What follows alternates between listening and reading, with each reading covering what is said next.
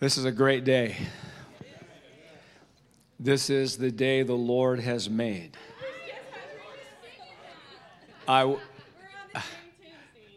Lindsay, we're on the same tune. This is the day the Lord has made. I will rejoice. I will rejoice. Say, that's my plan. And be glad in it. Wow. You know, we get to rejoice, and rejoicing and being glad are two different things. Someone's going to find out the difference and preach on that one. Love the worship here. Thanks, Mary. This is a... Whew. Turn to Jim. You know, we sing the song, I Exalt Thee, and a guy named Pete Sanchez Jr. wrote that in 1977. Man, we're still singing it 43 years later. It's gotten richer. It's gotten deeper. You know? Pete Sanchez Jr., I want to meet him. Because I'm sure when he was doing what he was doing, writing that song, yeah, I kind of like this. Yeah, let's see what happens with this. And God multiplied it, and that gives me such vision for the small things that we're doing. And there's people in the room. I mean, what we're doing right now, 40 years later from now, people are going to be benefiting by it. So much of what's going to happen through us won't happen in our lifetime. So when we get a prophetic word, it's not just about us. It's about our family tree, our spiritual descendants. That the Lord, that much of what's going to happen will happen through us, through generations.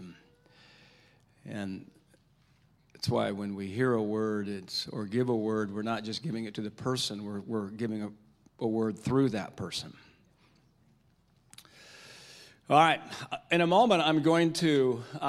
ask those of you who were here last night, if you heard a phrase that blessed you, I'm going to have you raise your hand, and then you'll say the phrase, and I'll repeat it, and that will help those of you who weren't here last night to catch up and know where we were at. And by the way, those of you who were here last night, how much do you appreciate our team? My, I'm thinking, who are these people? And I have 3 students from the Bethel School of Supernatural Ministry in Redding, California. Third-year students are on my team this year. They're traveling with me on this trip. And so I'm going to be using them this morning as I did last night. And my assignment to them is just pray, ask the Lord what he's saying to the people in this room or to this region, and then report that to you. Report it to you. Yes. And we know that you're connected well to the Lord and you're able to discern. You know, we submit every word that is spoken to Scripture, to leadership of this house or leaders in your life. How many of you know in an environment like this where you hear where this atmosphere is pregnant with potential. And when you have people who are releasing what they're hearing, it creates a dynamic of breakthrough, transformation like never before. All right, why don't you just say this after me. Say, God brought me here today because he believes in me more than I believe in myself. He is preparing me for something bigger than I know. Something's happening in me today. It's supernatural. It's going to increase. And I'll never be the same again. Amen. Yes, you receive that. Let me just share, I want to share a personal testimony, kind of a process. Because what I love to do is I love to share what I believe the Lord has told me about how to respond to things in life. And you know, one of the biggest lies of the enemy is that the gap between speakers and those who are listening, that it's a huge gap, you know, and that the people who are speaking in front of people don't battle the same issues that the people sitting in seats do. Let's laugh at that.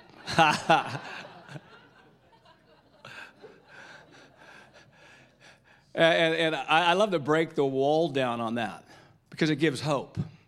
And that's why I love sharing my story. I love sharing the struggle that I have, or I've had and have, even embracing my own message. Because then that connects people. Okay, wow, you're still in process too. And we're growing into these things. And so just even a very current thing where, you know, we try to plan our trips very well. I do a lot of traveling, and we have a whole team that's behind that and how we do it. And every once in a while, something doesn't go just the way it should. Let's laugh at that as well. Ha ha. So like on this trip, many of the books that I thought were going to be here are not here. Ha ha ha. And so, you know, and just kind of as a leader, and I look, you know, I my own. Okay, what could I have done better? And then, because I want to get books to you. That's important. And then, yeah, you know, it's also part of the even the business that we do in books and financial things. And so, you know, just you hear information that doesn't excite you. And you know, it's like in Nehemiah 6, you got, you know, Nehemiah's ready to rebuild the walls, and he has the enemies. He is rebuilding the walls, and he has his enemies come with one last message to him to try to stop him from moving forward.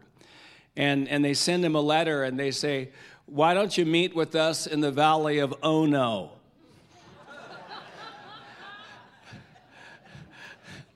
Now, I don't know how that's translated in other languages, but in English, you can get a lot of preaching mileage out of the valley of oh no.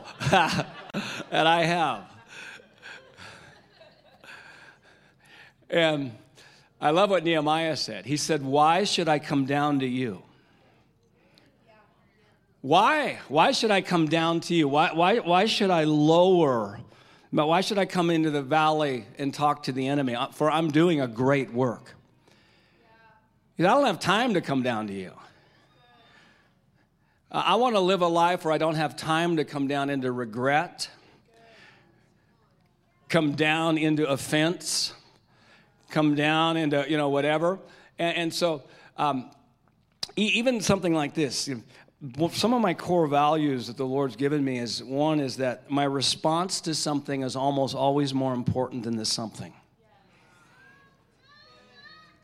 My response to something is almost always more important than the something. I remember when we were learning this, we were pastoring in Central Nevada. Why don't you just say this, say, "God bless Nevada."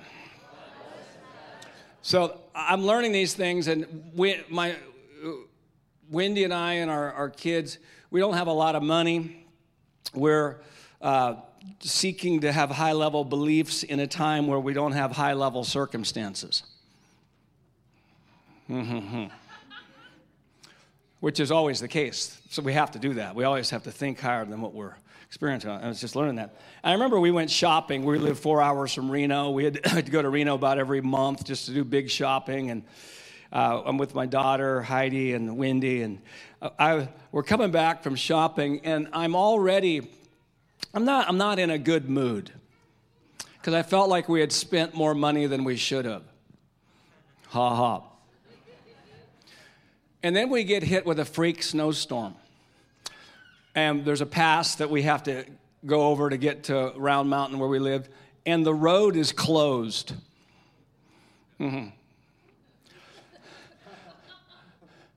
So I suggest to my wife and my teenage daughter, this is about 10 o'clock at night. There's a 3 hour, we could go a 3 hour other route and get home. But I was vetoed. So I have to spend money on a motel, probably about $50. I don't want to spend. I'm already not in a good mood.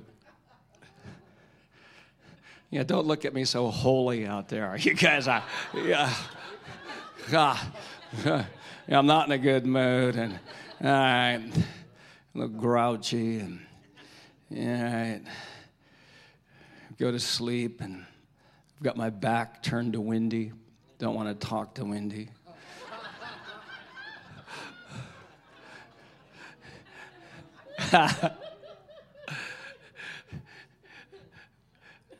And the Lord starts asking me questions. How many of you know when God starts asking you questions, He's not wanting information? How many of you know that you're getting set up for revelation? Starts asking me questions. I said, "What's wrong, Steve? What's wrong, Steve?" It's kind of like when God asked Elijah in 1 Kings 19. He's in a cave, and God says, "What are you doing here?" No, that's it. What are you doing here, Steve? Oh, Lord. Yeah, we spent way too much money today. It's these women you've given me. It's these women you've given me. Yeah. They're making decisions that forcing me into things, and to spend money on a motel. This is a grungy motel anyway. I got spend money I didn't want to spend. And he says, "Wow, that's interesting, Steve." So, well, Steve, I could give you that money back. Yeah, easily. But if you don't learn to prosper in your soul, you're probably going to go around this, do a whole bunch of laps in the wilderness for the rest of your life. 3 John 2 says, "Beloved, I pray that you be in health and prosper in all things, even as your soul prospers." And soul prosperity always precedes outer breakthrough. Because when the truth, it says in John 8:32, the truth will make you free. We first get free in our emotions, and then we get free in circumstances. But it has to start on the inside first. And so I'm there, and that's where, and I just, there's one night where I felt like God was starting to really open my eyes to that, what it means to prosper in the soul. And just, all right, my response to something is almost always more important than the something. And so even, just little thing like this, books, processing, yeah, okay, wow. Whew, this is exciting. This is actually exciting. Because I get to prosper in my soul more. I've got a choice. And I've got resistance. You only get spiritual muscle when you push against resistance. I've got an opportunity. This is more important. How I respond to this is more important than me getting slain in the spirit this weekend. Ha, ha, ha. And so I say, thank you, Lord, for people in the room who are getting the revelation that our response to something is almost always more important than to something. Another core value I have is that it's called adaptability. I will thrive no matter what happens. It's one of my beliefs. Paul said in Philippians 4:13, I can do what? All things through Christ who strengthens me. And the context of that is, he says in verse 11 and 12, whether I'm abounding or abased, whether I have plenty or little, I've learned to be content. I've learned to be inwardly successful. I can do all things. I can thrive in jail. I can thrive as a millionaire. And thank you, Father, today that you're releasing a thriving thing on us. Yep, just turn to your neighbor and say that. I think that was just for you.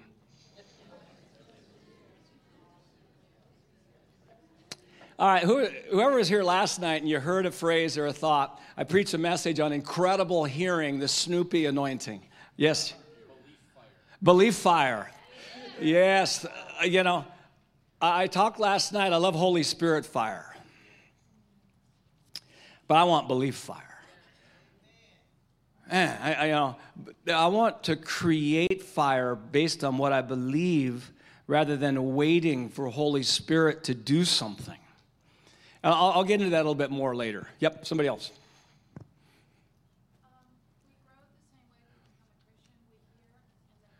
Yep. The same way we enter the kingdom is the same way we advance in the kingdom. It's hearing good news and believing it. In Galatians 3, Paul rebuked the Galatians for having begun in the Spirit, but now think they're going to be perfected in the flesh.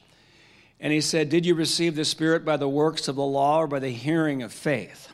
Now, the hearing of faith is how they got into the kingdom, and he was saying that's the same way you have to advance in the kingdom, by hearing something. Somebody else.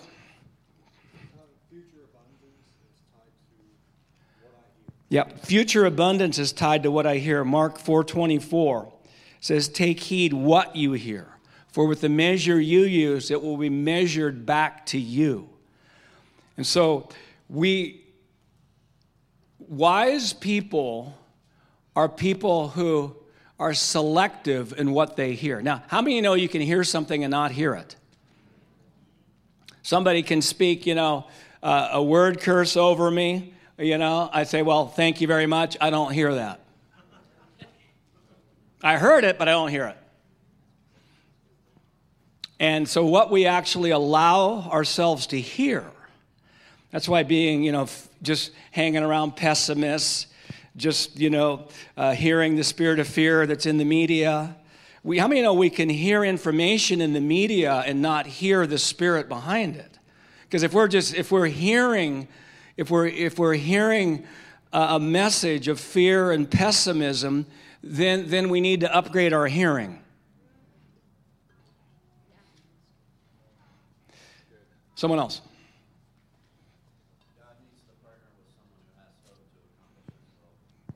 Yep, God needs to partner with somebody who has hope to accomplish His will. Because if something's going to change, somebody has hope. One of my favorite definitions of hope is that hope is the belief that the future will be better than the present, and I have the power to help make it so. And wherever there's hope, wherever there's no hope, all forward movement stops. All improvements stop. There was a town that was going to be covered by a reservoir. They were building a dam. Once the town knew there was no future, all improvements stopped. They didn't care anymore. Who else? Attach your faith. Wow. Hebrews 4:2 says, the gospel was preached to them, talking about the people of the Old Testament. The gospel was preached to them, but it did not, how does it go? Profit them, because they did not mix faith with what they heard. And it's so powerful when we actually aren't just a passive listener. Yep, I'm just trying to get some information. I hope this is a good sermon. I hope this preacher makes me feel good. That's passive listening. Active attaching faith is, I'm going to hear something. I shared a story about my dog last night. I had a dog named Snoopy, and he, even if he was sleeping, if we moved the leash just a little bit, he always had his ear tuned for the leash. And, like our team was saying today, there were all other kind of noises in the house. Doors opening, refrigerator opening, people talking. Didn't move him. But when the leash moved, he was like shot out of a cannon. And he pulled future walks into his present experience.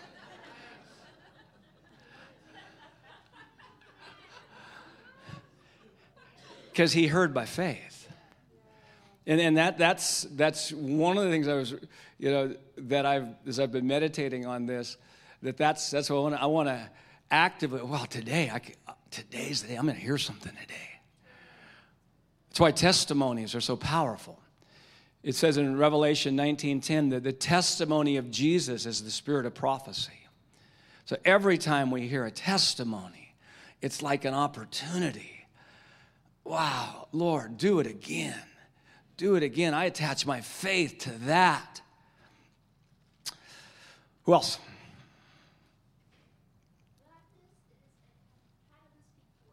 Gladness is a catalytic force. Why don't you just say that?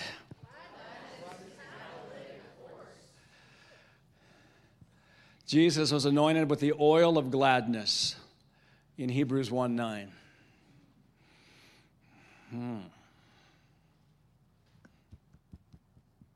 Anybody else hear something? Yep, our hope level determines our influence level. He who has the most hope is the most influence. Transformation doesn't come from surrendering our heart, it comes from surrendering our beliefs. Transformation does not come from surrendering our heart, it comes from surrendering our beliefs. And we need to surrender our hearts. Romans 12:1, give our bodies as a living sacrifice. I know in Jim, in introducing me and talking about our mind, and I know when we were learning this, my wife, we grew up in a culture where we thought that the reason we weren't having breakthroughs is because there must be some hidden sin in us that we hadn't found yet.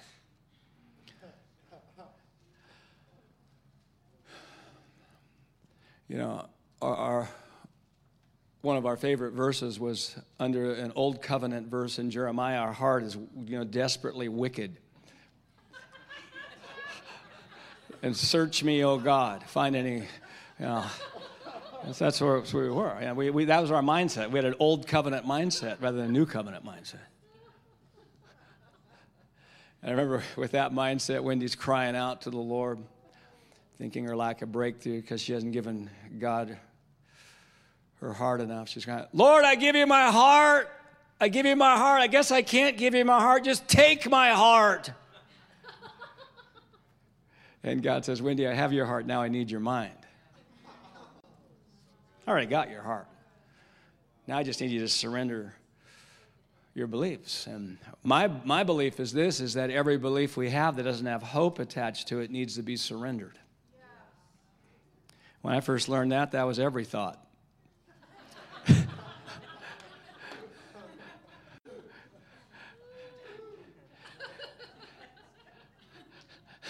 Because the only time I thought right when I was under the manifest presence of God.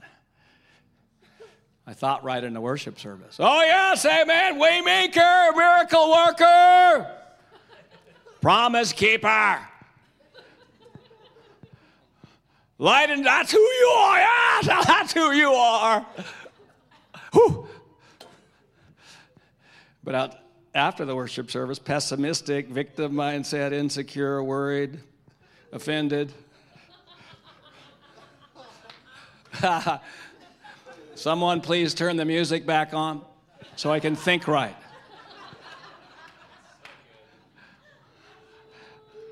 Turn it back on. I want to think right.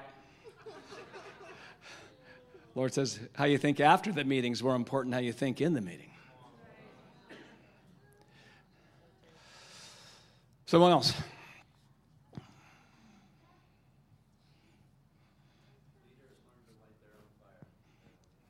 Come on, baby. Light my fire. Leaders learn to light their own fire. Oh, man. I think that's a good place. Hey, I'm going to have my team come on up. Guys, why don't you come on up? We got another microphone here. Yeah. This is Josh, Brenna, and then Lindsay. She comes from this church. I want to just give them a few minutes and just it's even talking about hearing. Let's have this Snoopy anointing with what's going to be said Here's here. some good news. So what's the good news, Steve? Yeah, just each of you just maybe share one or two things and then. Yeah. I shared this over at the Pickerington campus, but I want to say it again for those of you who weren't there. I heard the word supernatural university over this church and school. And I saw Columbus School of Supernatural Education, and Columbus School of Supernatural Business, and Columbus School of Supernatural Family Life. And it was like this university that infused kingdom values and supernatural power into all spheres of influence right here in this city. Wow. Yes. Oh, I love that. Well, the young lady in the red and black check with the red turtleneck, will you stand up, please? Yes, that's you. Sorry, I don't mean to embarrass you. What's your name? Joe? Oh, wonderful. I had a word for you when you were standing here in worship. Are you familiar with the running of the bulls in Pamplona? In Spain, it's where the people run and then the bulls chase them. I saw the goodness of God chasing you down with that kind of ferocity. His goodness is not messing around in your life, and he's coming for you. Yeah. Good. And the young lady in the back with I think you've got a cheetah, black and gray. Is that you? Yes, ma'am. What's your name? Theodora? Oh, Theodora, I have just such a fun word for you. You are a tour guide in the Spirit. You have gifts of extraordinary wisdom and discipleship, and you disciple people with compassion and discernment. And you have deep, deep foundations in the Spirit. I just feel I feel so much reverence in my spirit over what you carry and who you are. And because of those deep foundations, the Lord is taking you to even higher heights. And you're going to be seeing, hearing, and experiencing new things in the spirit realm that are going to be brand new for you because the Lord, he loves you and he wants to give them to you, but also because he can trust you to lead other people into them with gentleness and courage. Thank you, Theodora.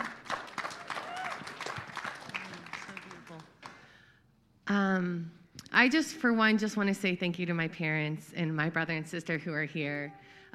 They've had faith in me leaving this beautiful place of Columbus, Ohio, and Zion Church to go and pursue my dream of, and they had so much faith. So I just want to thank you guys for coming. I love you guys, and it means a lot that you guys are here. So thank you.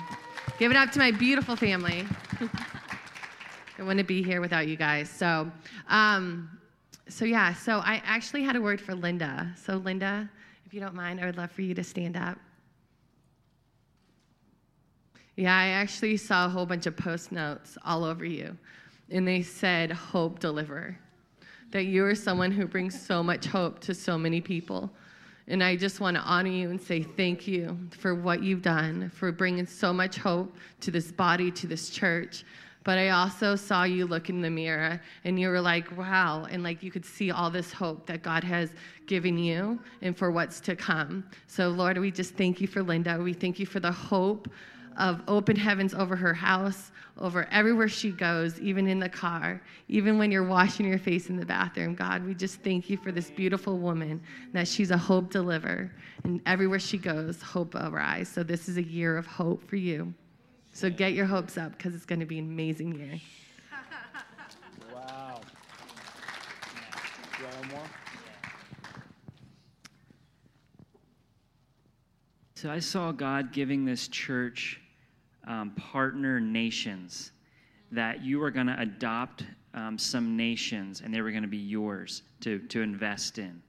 And I heard specifically at least these nations, Mexico and Albania and India, were going to be places that God is giving this church and people in this church new levels of influence and ideas to bring a blessing into those nations. Say those nations again. So India, Albania, and Mexico. Good. Very good. All right, I got one more. What's your name, sir? The hoodie? Clinton. Awesome. Will you mind standing up for me? Yeah, Clinton, it's the Lord calls you his hungry one. And and the great thing is those who hunger and thirst after righteousness will be filled. So there's a new level of infilling that he's got for you. He's coming for you with more fullness. And he says to reinforce your coat hangers because you're getting mantle upgrades.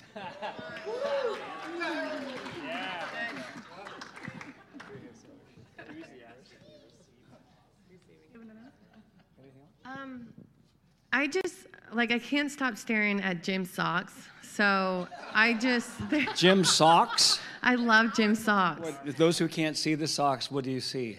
They're orange. And they have, is it a fox? Is it? It's Goku from Dragon Ball Z. No idea who that is. That's what I was going to say. So I had this, just this feeling of anyone who has, funky socks on.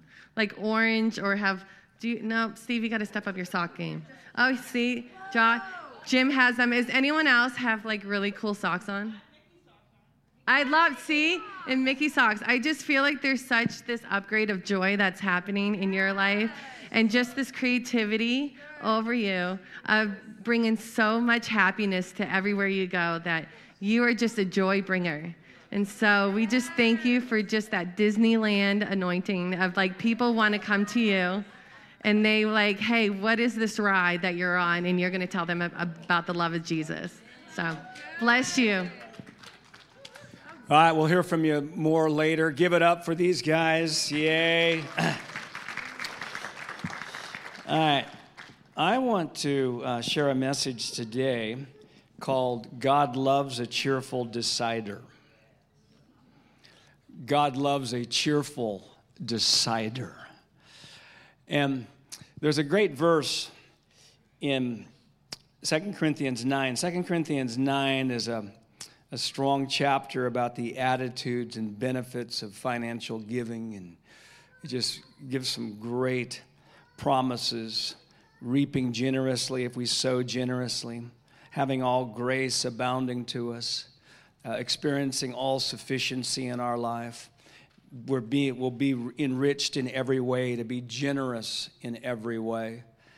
In the middle of 2 Corinthians 9, there's a verse 7, and it contains a principle that I do believe is a life-launching principle.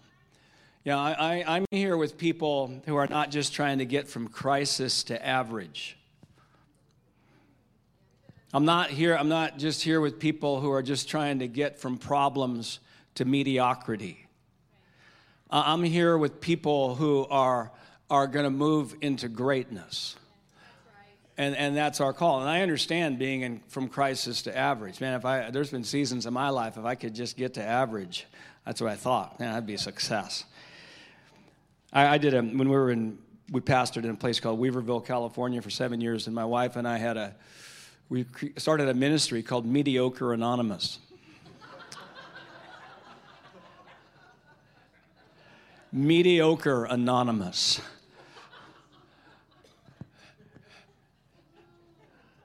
I found in my life that sometimes when I just got to what I thought was normal, that I would stop pressing in.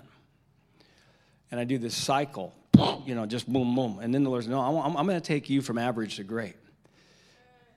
From good to great.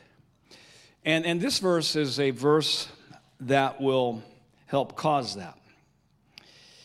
If we take it beyond just from a perspective about finances.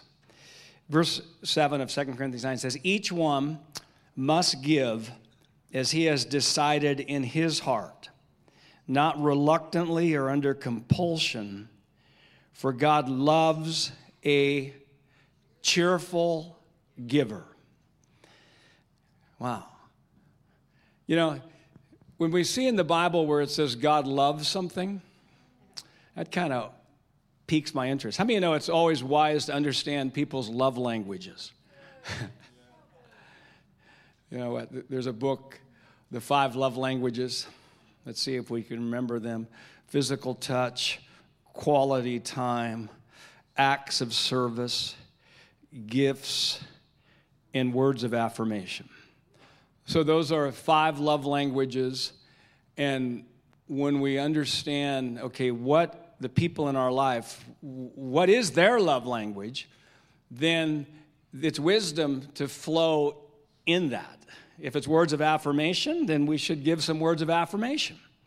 Acts of service. And one of God's love languages is he loves cheerful givers. And the Greek word for cheerful is hilarios.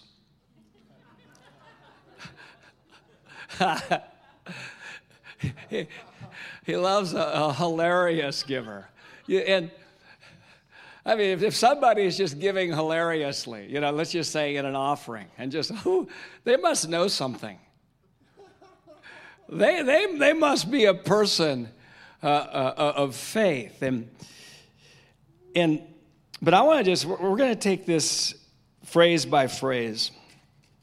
This is a really empowering verse, by the way. I mean, Paul writes this, and I wrote a book called Culture of Empowerment, and empowering leaders have great beliefs about who they're leading. I remember when I was pastoring in Nevada, I was complaining about my people to the Lord, saying, God, it's these people you've given me. I'm trying to fly like an eagle, and I'm landlocked with all these prairie chickens.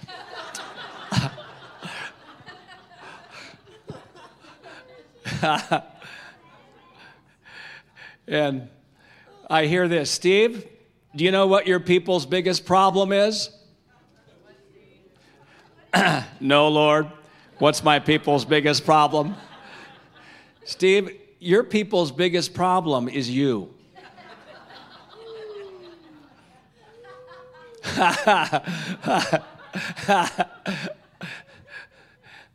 They have enough problems alone, let alone having a leader who doesn't believe in them. A leader who doesn't have hope for them.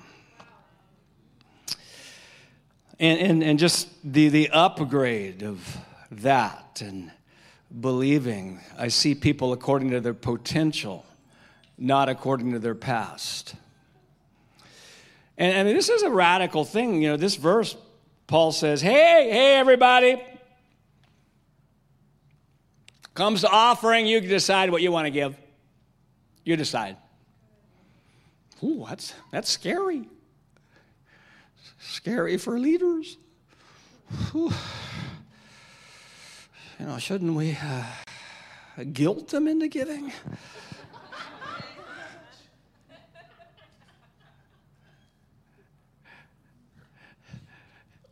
I learned so much on empowerment by my marriage to Wendy.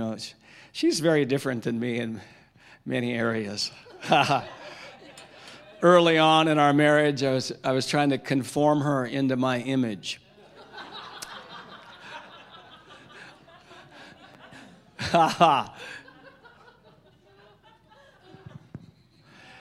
And I remember when I made her, cry one more time. I remember the exact moment. I'm going, little guilt. You know what those ants are? Yeah.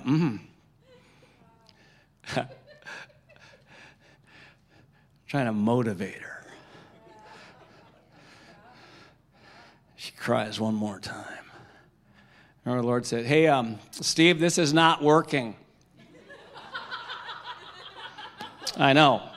She's not getting it.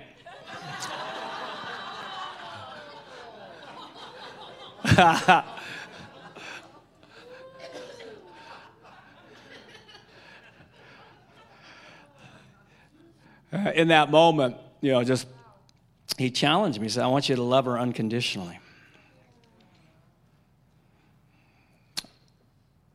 I said, wow, Lord, what might she become?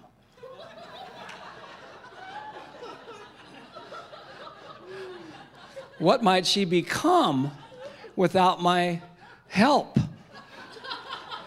and my giving her a little bit of guilt to help her do what she should? Unconditional love is risky.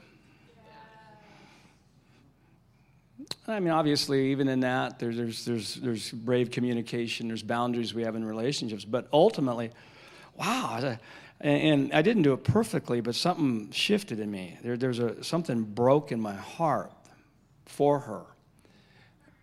And I'll tell you this. She's one of the most powerful people I know now. But it was risky. It was risky. It's risky to believe in people. It's risky to empower people. I mean, Jesus did it. He had 12 guys, and the same culture that created a Judas created 11 world changers. And if our goal is to prevent Judases, we'll never have world changers. And it's a mindset, it's a way of thinking, it's the cultures that we're creating under us. Yeah, it may create a freedom. It's like, even loving ourselves unconditionally. Man, what might I become if I let go of the guilt? What? I'm afraid to let go of the guilt. Whew! Because I might spin out of control. Yeah, I might spin out of control. But I'll never reach greatness either. Because I'm just containing myself. I'm just trying to use the law to control me.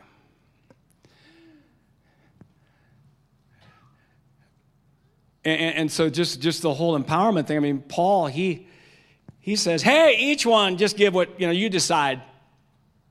You decide. Wow. Sometimes I don't want to. Sometimes I'd rather be given. I don't want to decide. Give me a command. I'd rather be a slave. It's easier being a slave, waiting for a command, being told what to do. Now, with children, you got spiritual children and natural children. Yeah, there's more law. Yeah, we're not letting you decide whether you want to go out into the street. But when we grow,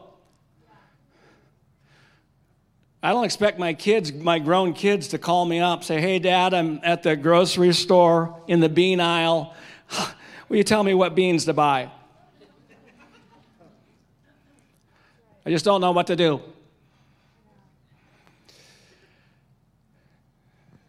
That's ridiculous. All right, look at these phrases. Each one.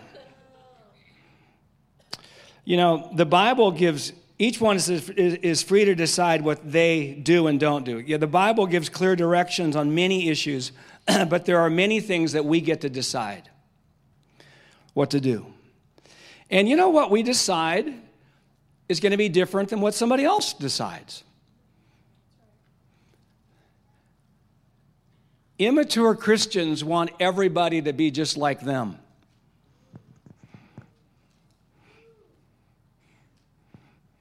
They have to have, you don't have the same passion about evangelism that I do, there's something wrong with you.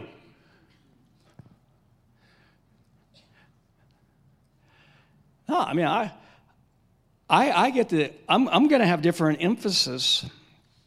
I mean, you look at the fivefold ministry, I mean, Ephesians 4:11, the prophet, apostle, pastor, teacher, evangelist. And, I mean, we all have different persuasions of what's important. And the evangelist, he's telling the church, we got to get out there and save people. We have too many meetings. What are you doing soaking? We don't have time to soak.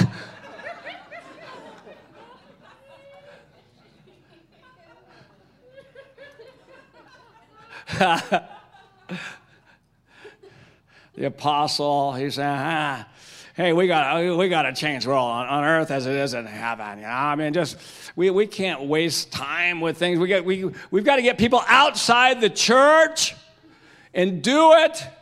Again, we have too many meetings in the church. I don't want to be in a meeting in a church. Then you got the pastors and teachers saying, man, how can we go out there? We're so dysfunctional.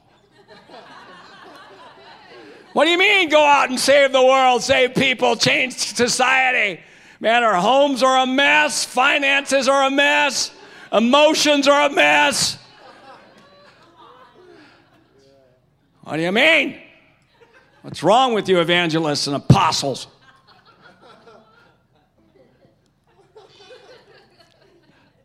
Ha. Then you got the prophet. Shape up or ship out.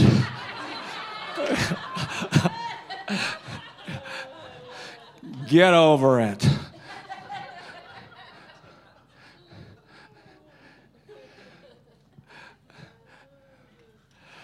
No, we need each other, don't we? I need you.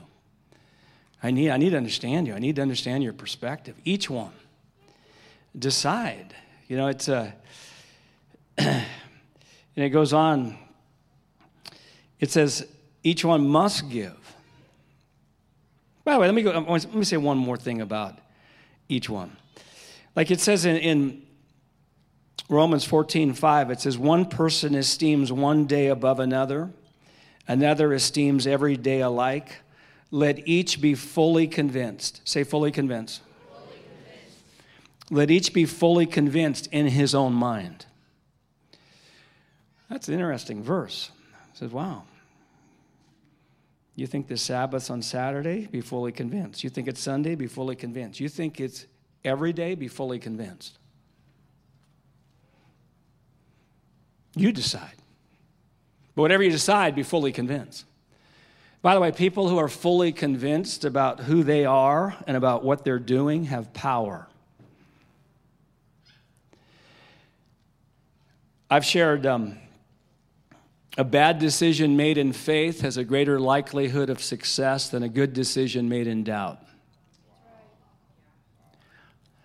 A bad decision made in faith has a greater likelihood of success than a good decision made in doubt. I'm not talking about sinning in faith, but I'm talking about the areas where the Lord hasn't given, where He says He gives us the opportunity to decide. Double-mindedness is the enemy of great influencers. And the Lord's leading us to be fully convinced. To be fully convinced of who we are and what we're doing. And even in giving, it's like, I need whatever I do, I need to do it in faith. Let's say I drive by somebody who has a sign, asking for money, and I don't give, I need to not give in faith, not give in guilt. We know we're growing when we actually decide what we're going to do and not do, and do it in faith. And if we just if we're guilt-ridden because we don't go to the meeting, or guilt-ridden because we didn't give, or whatever, then there's something in our heart that has to be touched. Because where we're going, we can't take that with us. It says each one must give as he has decided in his heart. Wow. We get to decide how much to give in finances, time, energy, and in relationships. I need to decide in my heart what I'm going to do. I want you to say this, I'm a great decision maker.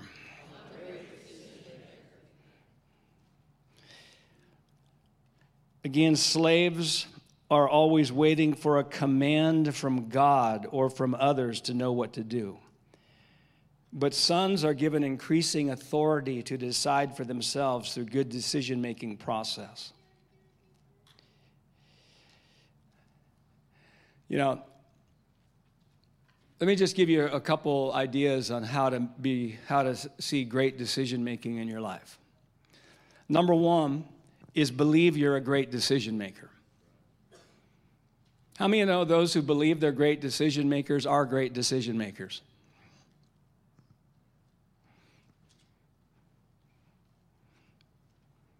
Some would say, well, I'm not going to believe I'm a great decision maker until I see great decision making manifesting consistently in my life. Let's laugh at that. Ha ha ha. I used to have the attitude, I'll believe when I see. Yep, I see it's in my life, now I believe it about me. I'm a great man of faith. No, the Lord says, Steve, you're a great man of fact. We applaud that. That's really noble. You believe after you see. We celebrate that. Ha ha. The kingdom advances believe and then see. So that's the way faith is. We have to believe something higher than what we're experiencing. It's called faith. So if you want to be a great decision maker, you start believing you're a great decision maker. You say, well, I don't know. Well, I'll give you some scripture to back that up. The Bible says that you have the mind of Christ. How many think that's pretty good? Just say, I have the mind of Christ. The Bible says you have a sound mind. Just say, I have a sound mind. So you believe that. You start believing it. Again, our experience will catch up to our beliefs. I'm a great decision maker, having a non-great decision-making experience. But I'm a great decision maker. We keep believing it, keep believing it, keep believing it, and then pretty soon our experience catches up to our beliefs. And the gap time is called faith. Make sure our decisions are based on Scripture.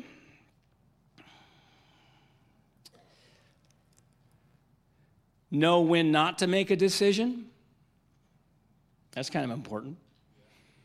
Don't make major decisions or major conclusions when you're hungry, angry, lonely, tired, or when you're running from something.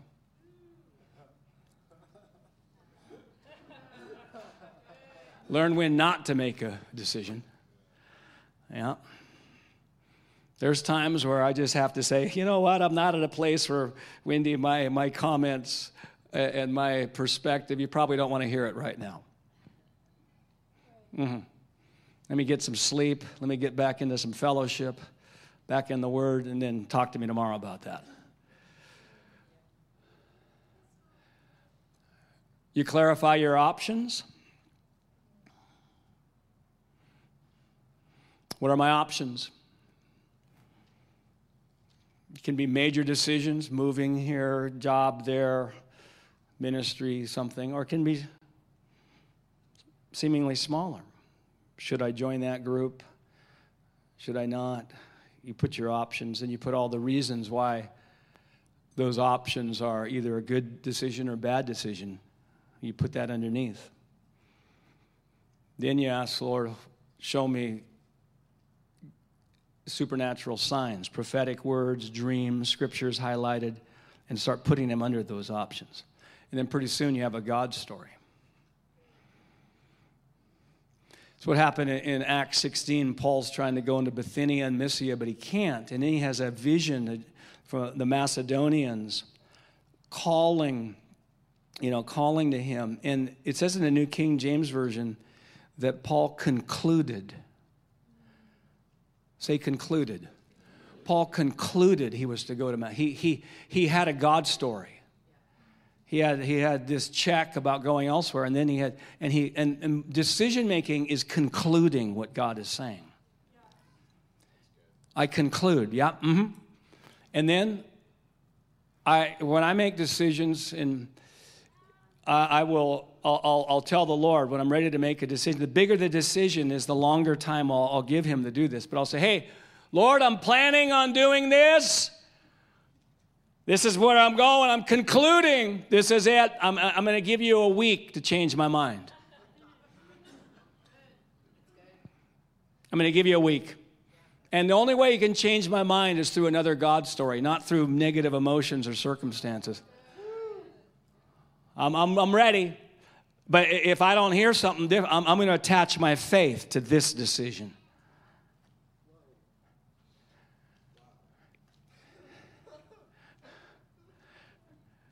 then I'm going to attach my faith to it. And sincere Christians are often have the most difficulty in decision making because we're so afraid to be wrong. I might be wrong. Devil used to, oh man, he'd haunt me with that lie. Huh? What if you're wrong? What if you're wrong? Well, that's right. What if I am wrong? Oh.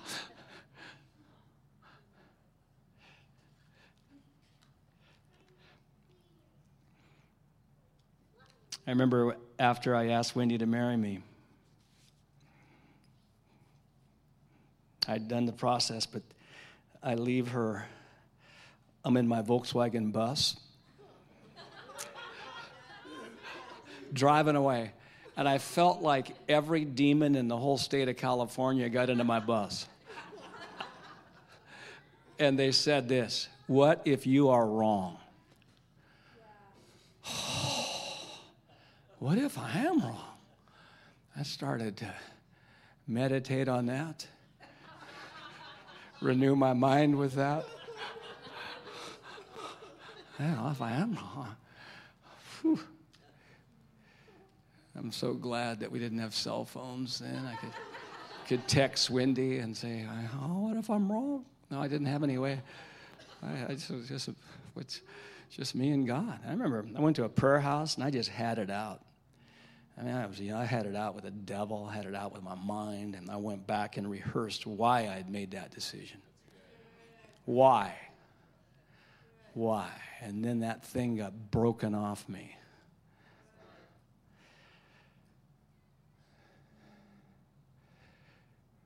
Powerful people are powerful decision makers. And I'm just hearing this, that everybody within the sound of my voice, you're going to the next level in how you make decisions. Yeah. I can put up with a lot of junk if I've got a word from the Lord. I can put up with a lot of outward non-success if I believe I've heard from Him. All right.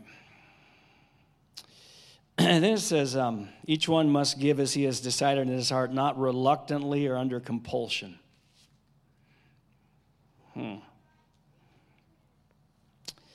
Now, just in talking about God loves a cheerful decider,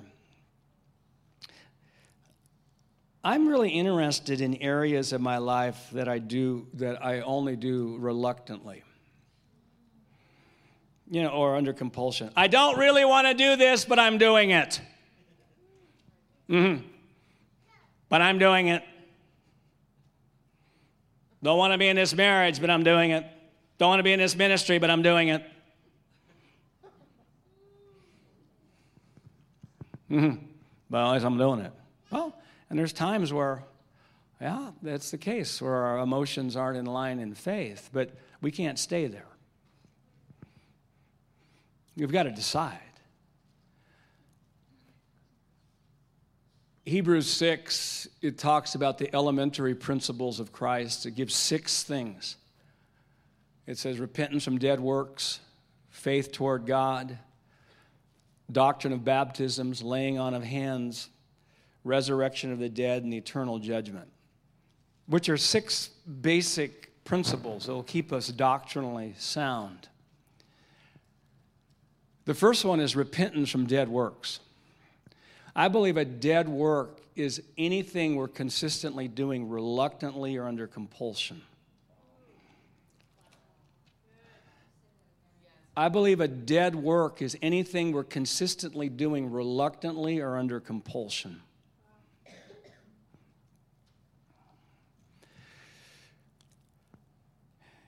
And, when you get there, it's just, wow, it's amazing how many things we can actually do. It could be big things in our life or just little things. Little things. There's really 3 ways to do things. Reluctantly, under compulsion, passively, or in faith.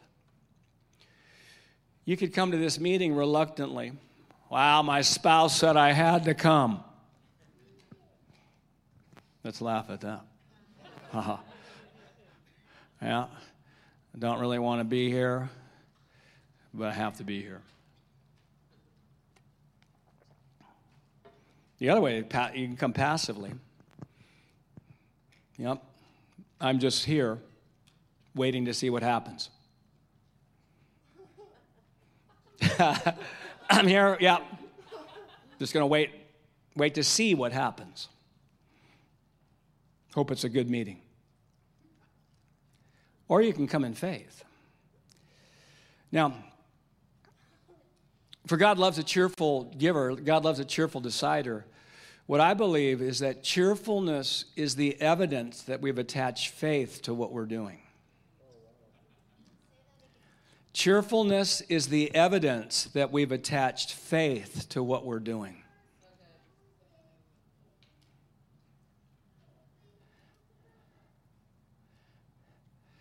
Cheerfulness is the evidence we've attached faith to what we're doing. It's a high bar. But once we see it, it's what launches us from mediocrity to greatness.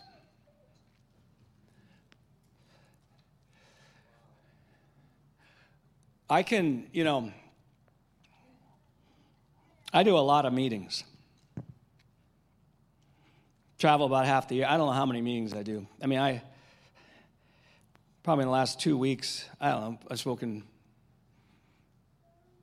10, maybe even 20 times. I don't know.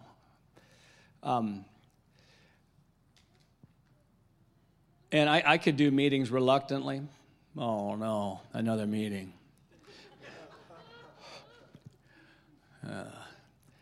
Zion has me doing a 10 a.m. Saturday meeting. 10 a.m. Saturday. Okay. Yep. Because I'm a faithful guy, I'm going to show up and do my job. I said last night, faithfulness is not just showing up, it's how you think when you show up.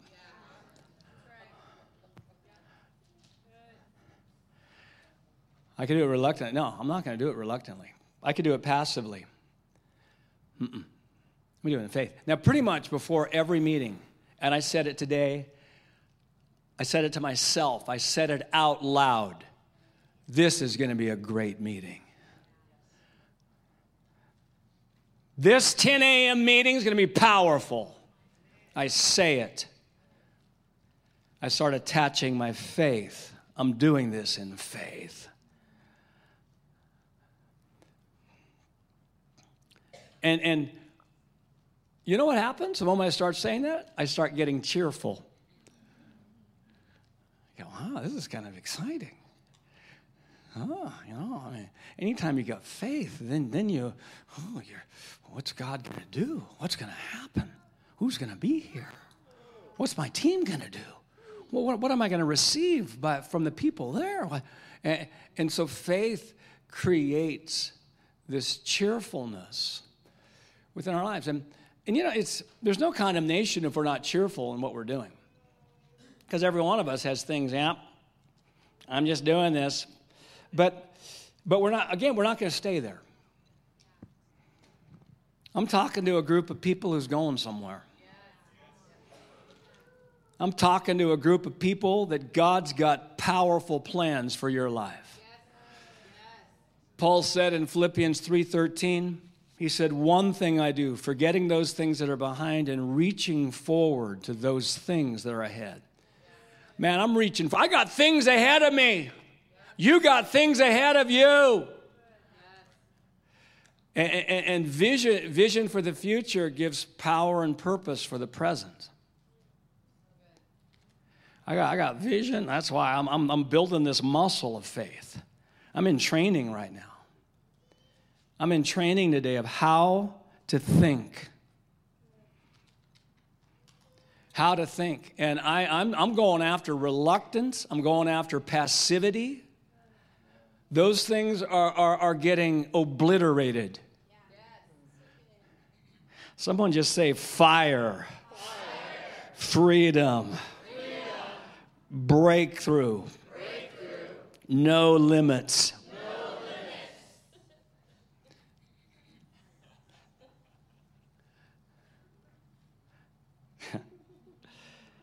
All right, so what do we do with this?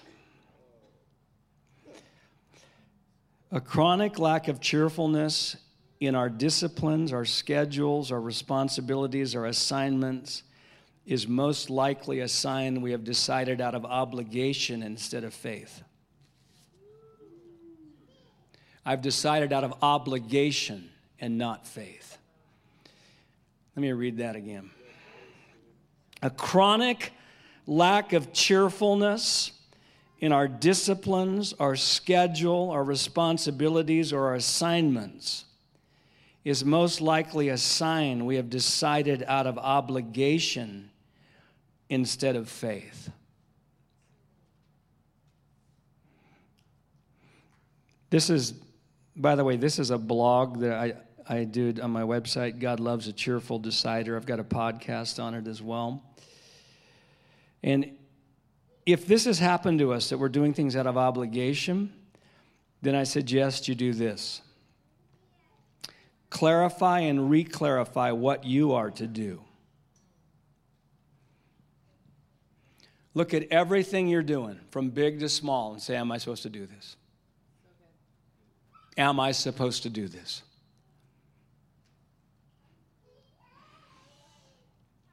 And just face them. And then once you've decided what you're going to do, by the way, you're a powerful decider. Each one must decide in his own heart. Once you've decided, then speak life over your commitments.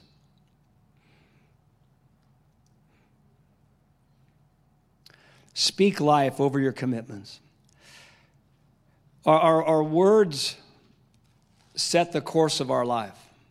Our words are like a rudder on a ship and a bit in a horse's mouth, James 3. Start speaking. You know, I shared last night, when I wake up in the morning, I say, this is a great day. This is a day of victory and breakthrough. And I don't feel it when I say it, but I start attaching faith to the day. I mean, David, when he went after Goliath, man, David must have gone to a name it and claim it, blab it and grab it church. Listen to what he said. This day, the Lord has given you into my hands. I'm going to cut your head off. He didn't even have a sword. All he had was a sling. So I'm going to cut your head. I mean, this guy, he was out there. Whoo! He was out there. I'm going to feed your carcass to the birds of the air. But I love it when he said, this day. This day. And just starting to attach faith to what we believe. Thank you, Lord, for my marriage. Thank you what you're doing in it. Thank you, God, that, just for your blessing on it. Thank you that I'm going to know what to do. Thank you, Father, for my children. Thank you, Lord, for this job that, man, I wish I had a better job, but I've looked at it and I've said, no, I'm attaching my faith that I'm supposed to be here at this time. I'm not here reluctantly or passively. I'm here in faith. And just making declarations of, this is going to be a great day at work. And then press into your beliefs until cheerfulness manifests consistently. It may take a while, but the journey is incredible in going deeper in defeating the lies that create a lack of cheerfulness and giving our time, finances, and energy. And one more thing I'll say about this. Anywhere where we attach faith, we have energy. Energy comes from faith. Tiredness comes from double-mindedness and doing things reluctantly or out of obligation or passivity. I'm just tired. Oh, I'm tired. Oh, so tired. I'm so tired. I'm just so tired. Oh, I'm so tired. I mean, there's physical reasons for tiredness, certainly, but a lot of people's tiredness is spiritual. Spiritual. You start attaching faith, you're going to get energy. Romans 15:13, now may the God of hope fill you with all joy and peace in believing that you may abound in hope by the power of the Holy Spirit. You start getting energy. You believe, you start abounding.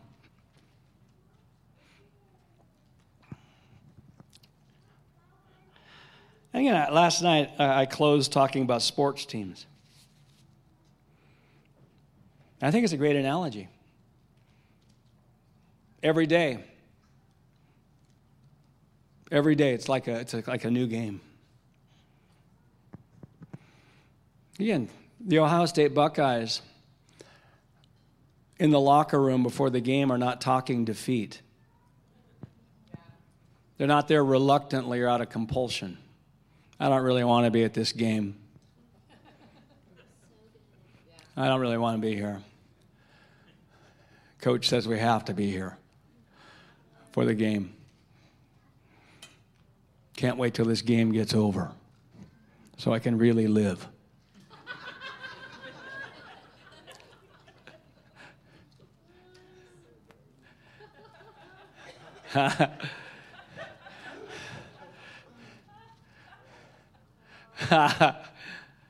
So I can really live. Yeah. How's everybody feeling in the locker room? Not good. Again, and they're not there passively. Let's see what happens. Let's see if it's a good day. They're there in faith. They're not in faith, they shouldn't be on the team.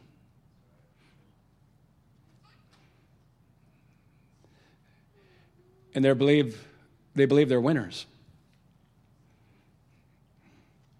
Even teams that aren't doing well have to believe they're winners. Because if you don't, you have to believe you're a winner before you start winning.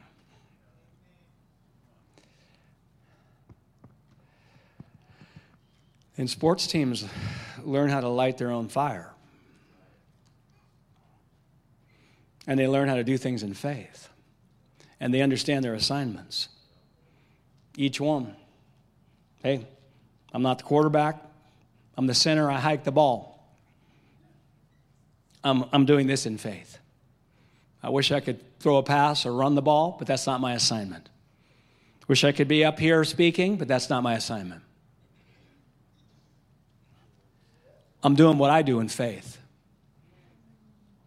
Not reluctantly. No, I understand what I'm to do. I understand my assignment. I've got clarity. I'm not comparing myself to others. I'm doing what I'm supposed to be doing. I'm not focusing on doors that aren't open for me. I'm focusing on the doors that are and doing that in faith.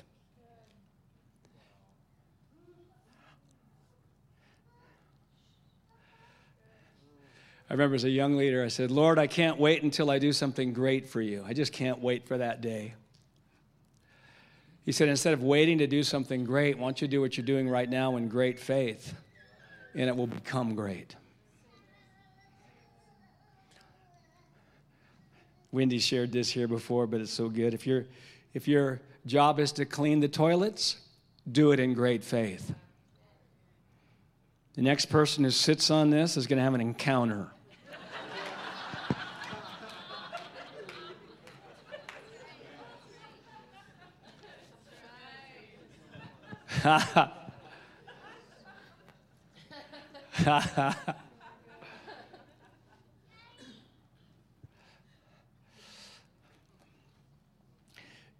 You do what you do. Each one gives. Right? Okay, what am I to do? What's my assignment? What are you saying for me? I hear God's clarifying assignments. He's breaking double-mindedness off people. Breaking doubt off people. Breaking comparison off people. Breaking that you've got to, the guilting people into things off people. Breaking the thing of us being guilted into things off people. Breaking reluctance off people. Breaking doing things just out of compulsion. I have to do it. He's breaking that thing off us.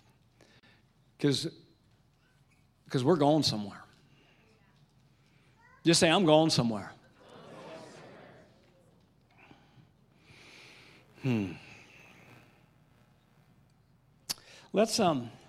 Let me interact a little bit with you on this. And then we'll have the team come on up. And what's something you heard today that spoke to you? Let's get this thing deeper. Who wants to say, I heard this. This spoke to me. Yep. You played center at Ohio State? What year? Wow. Who was quarterbacking then? Okay, Arch. He's in prison. Oh, man. We pray for him. And what's your name? What's first name? John? Yeah. Well, then wow, that's exciting. That is exciting. Ohio State Buckeye.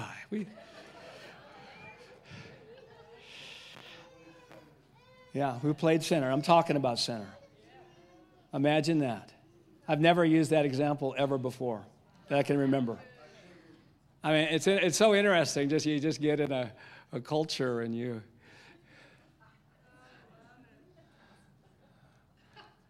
And you had to be a happy center. Yeah. Center's important. You don't have a good center, you got a problem. Wow. What else did somebody hear? Yep. I want everybody to say that. I'm going to the next level in decision making. My response to something is more important than the something. Yep, my response to something is almost always more important than this something. Cheerfulness is the evidence that we have attached faith to what we are doing. Whoa. Cheerfulness is the evidence that we've attached faith to what we are doing. My, that's worth the whole meeting right there. Yep, the same way we come into the kingdom is the same way we advance. We do it by hearing good news and believing it. Instead of waiting to do something great, do what you do now in great faith. Yep, instead of waiting to do something great, do what you're doing right now in great faith.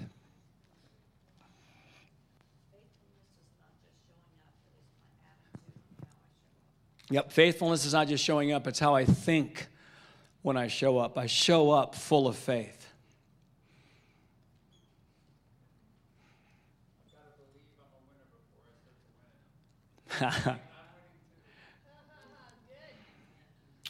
Is that David? Good to see you. Yeah, I got to believe I'm a winner before I start winning. I think, Dave, I'm going to release that story probably tonight. I'm winning too.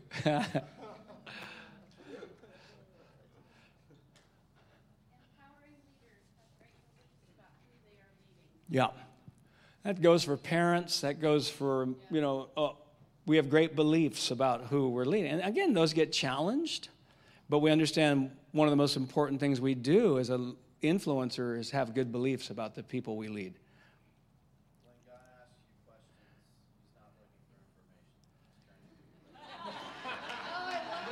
When God asks you questions, He's not looking for information.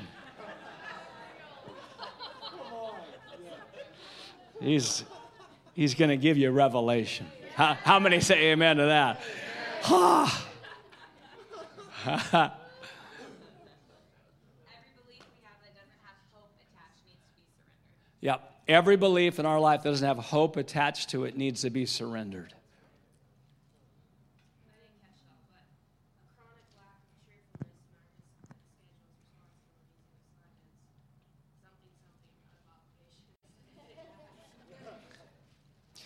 Let me find that one. Yes. A chronic lack of cheerfulness in our disciplines, our schedule, our responsibilities, or assignments is most likely a sign we have decided out of obligation instead of faith.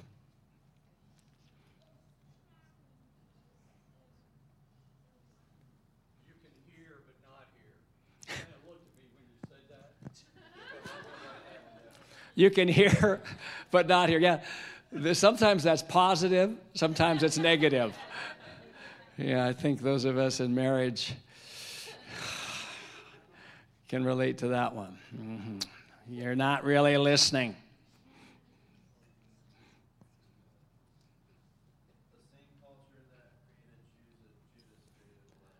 Yep, the same culture that created a Judas created 11 world changers. If our goal in leadership is to prevent Judases, we'll probably never have 11 world changers.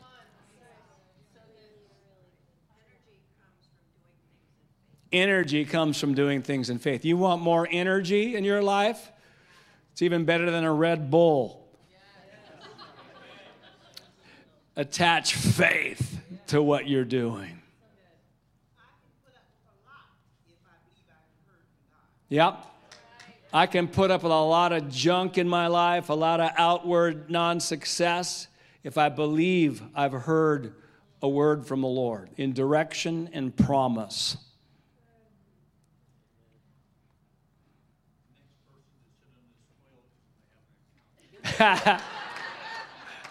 Oh, it's so fun to hear what you guys hear. The next person that sits on this toilet's going to have an encounter with God. Yeah.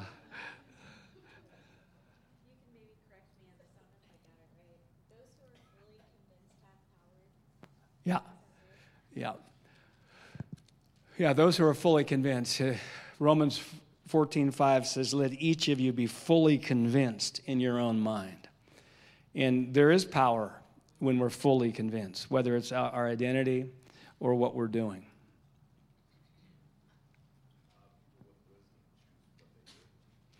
People with wisdom choose what they hear. I said last night, 1 Timothy 5:19, it says, receive not an accusation against an elder except in the mouth of 2 or 3 witnesses.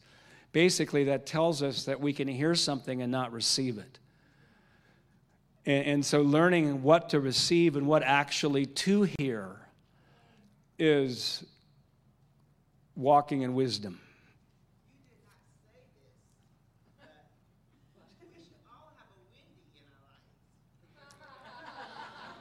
Well, I agree with that. We should all have a Wendy in our lives. Yeah, I remember as a young leader, I said, Lord, I want to be a man of God. He said, okay, get married. And it's refined me, it's still refining me, but it's what a journey, what a journey to walk with someone. Yeah.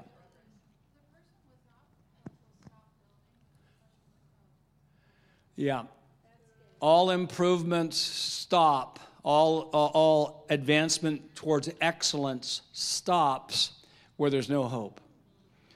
But hope is the catalytic. Where there's hope, we improve and move towards excellence. Unconditional love is risky. Whew. It is risky. Oh, man. Wow. Yes, it is. All right. Well, here's what we're going to do. We're going to let our team come on up. And just before they do, let me just quickly remind you, you can find us at ignitinghope.com. Hey, do we have slides today? We do? All right, let me just say this. April 23rd to 25th in Reading. If you want to take a trip to Reading, you've been thinking about doing that, or the Lord just prompts you, we're going to have a 3-day conference. Wendy and I are, Thursday night through Saturday night. Abounding Hope and Joy Conference. It's going to be powerful. It's a smaller conference, maybe about 150, maybe 350 people. So it's a more intimate setting rather than a massive conferences, and it's powerful.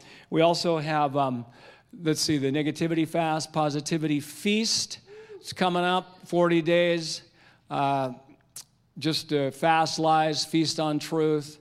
It's a 40-day journey of renewing the mind. You get a daily email on first level, second levels. You get a whole bunch of other content. You get a PDF book of Igniting Faith in 40 Days, which is the basis for it.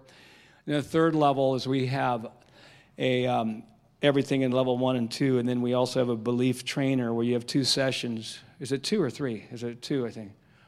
3? Well, 2 or 3 sessions with a belief trainer from Igniting Hope Ministries to actually meet with you online and, just help personalize the journey of renewing the mind and getting rid of lies and believing truth. And so that's 11. Then we also, let's see, do we have a QR code? Look at that thing. Now, we're going to leave that up for a little while. Those of you, most of your smartphones, if you want to connect with us, you can just put your camera on that, and it will bring up our website. And if you want to sign up for our newsletter, I do a weekly podcast, weekly blog, and it's good. People have just about 10, 15 minutes long. And also, if you get our newsletter, when we're in an area, we send an email out like a 200-mile radius of where if you live in that area, you'll get an email telling you where Wendy and I are, that we're in your region for you to be able to come and hear us. And also you'll learn about our online activities and all of that. So, isn't that a high? I know, this is high tech. We've just gone to another level. Hey, team, come on up. We got about 10 minutes here before lunch. And by the way, is the meeting tonight at 6? Yeah. Tonight's going to be a great meeting. This thing's going to build. This thing, is going to build. And then tomorrow morning, we're going to have a great meeting. And then tomorrow night at the school, I know you're invited to come to that. It's an open meeting. That's also going to be powerful. So, Brenna, let's just bless some people. I love that. I was getting that the Lord is healing hearts, physical hearts, and also emotional wounds that have felt impossible. The Lord is rushing in to heal those today, like right now, doing that right now. Is anyone's name Foster, or does the name Foster mean anything to anyone? That's your nephew? Your nephew's name is Foster? This might be for your family. It might be for the church at large, but I was getting that that you're a good shepherd like your father, and there are being keys released for the foster care system in the greater Columbus area as well as larger Ohio. There's going to be people, I think it's also for the church, there are going to be people rise up, even families, even young people. We had a testimony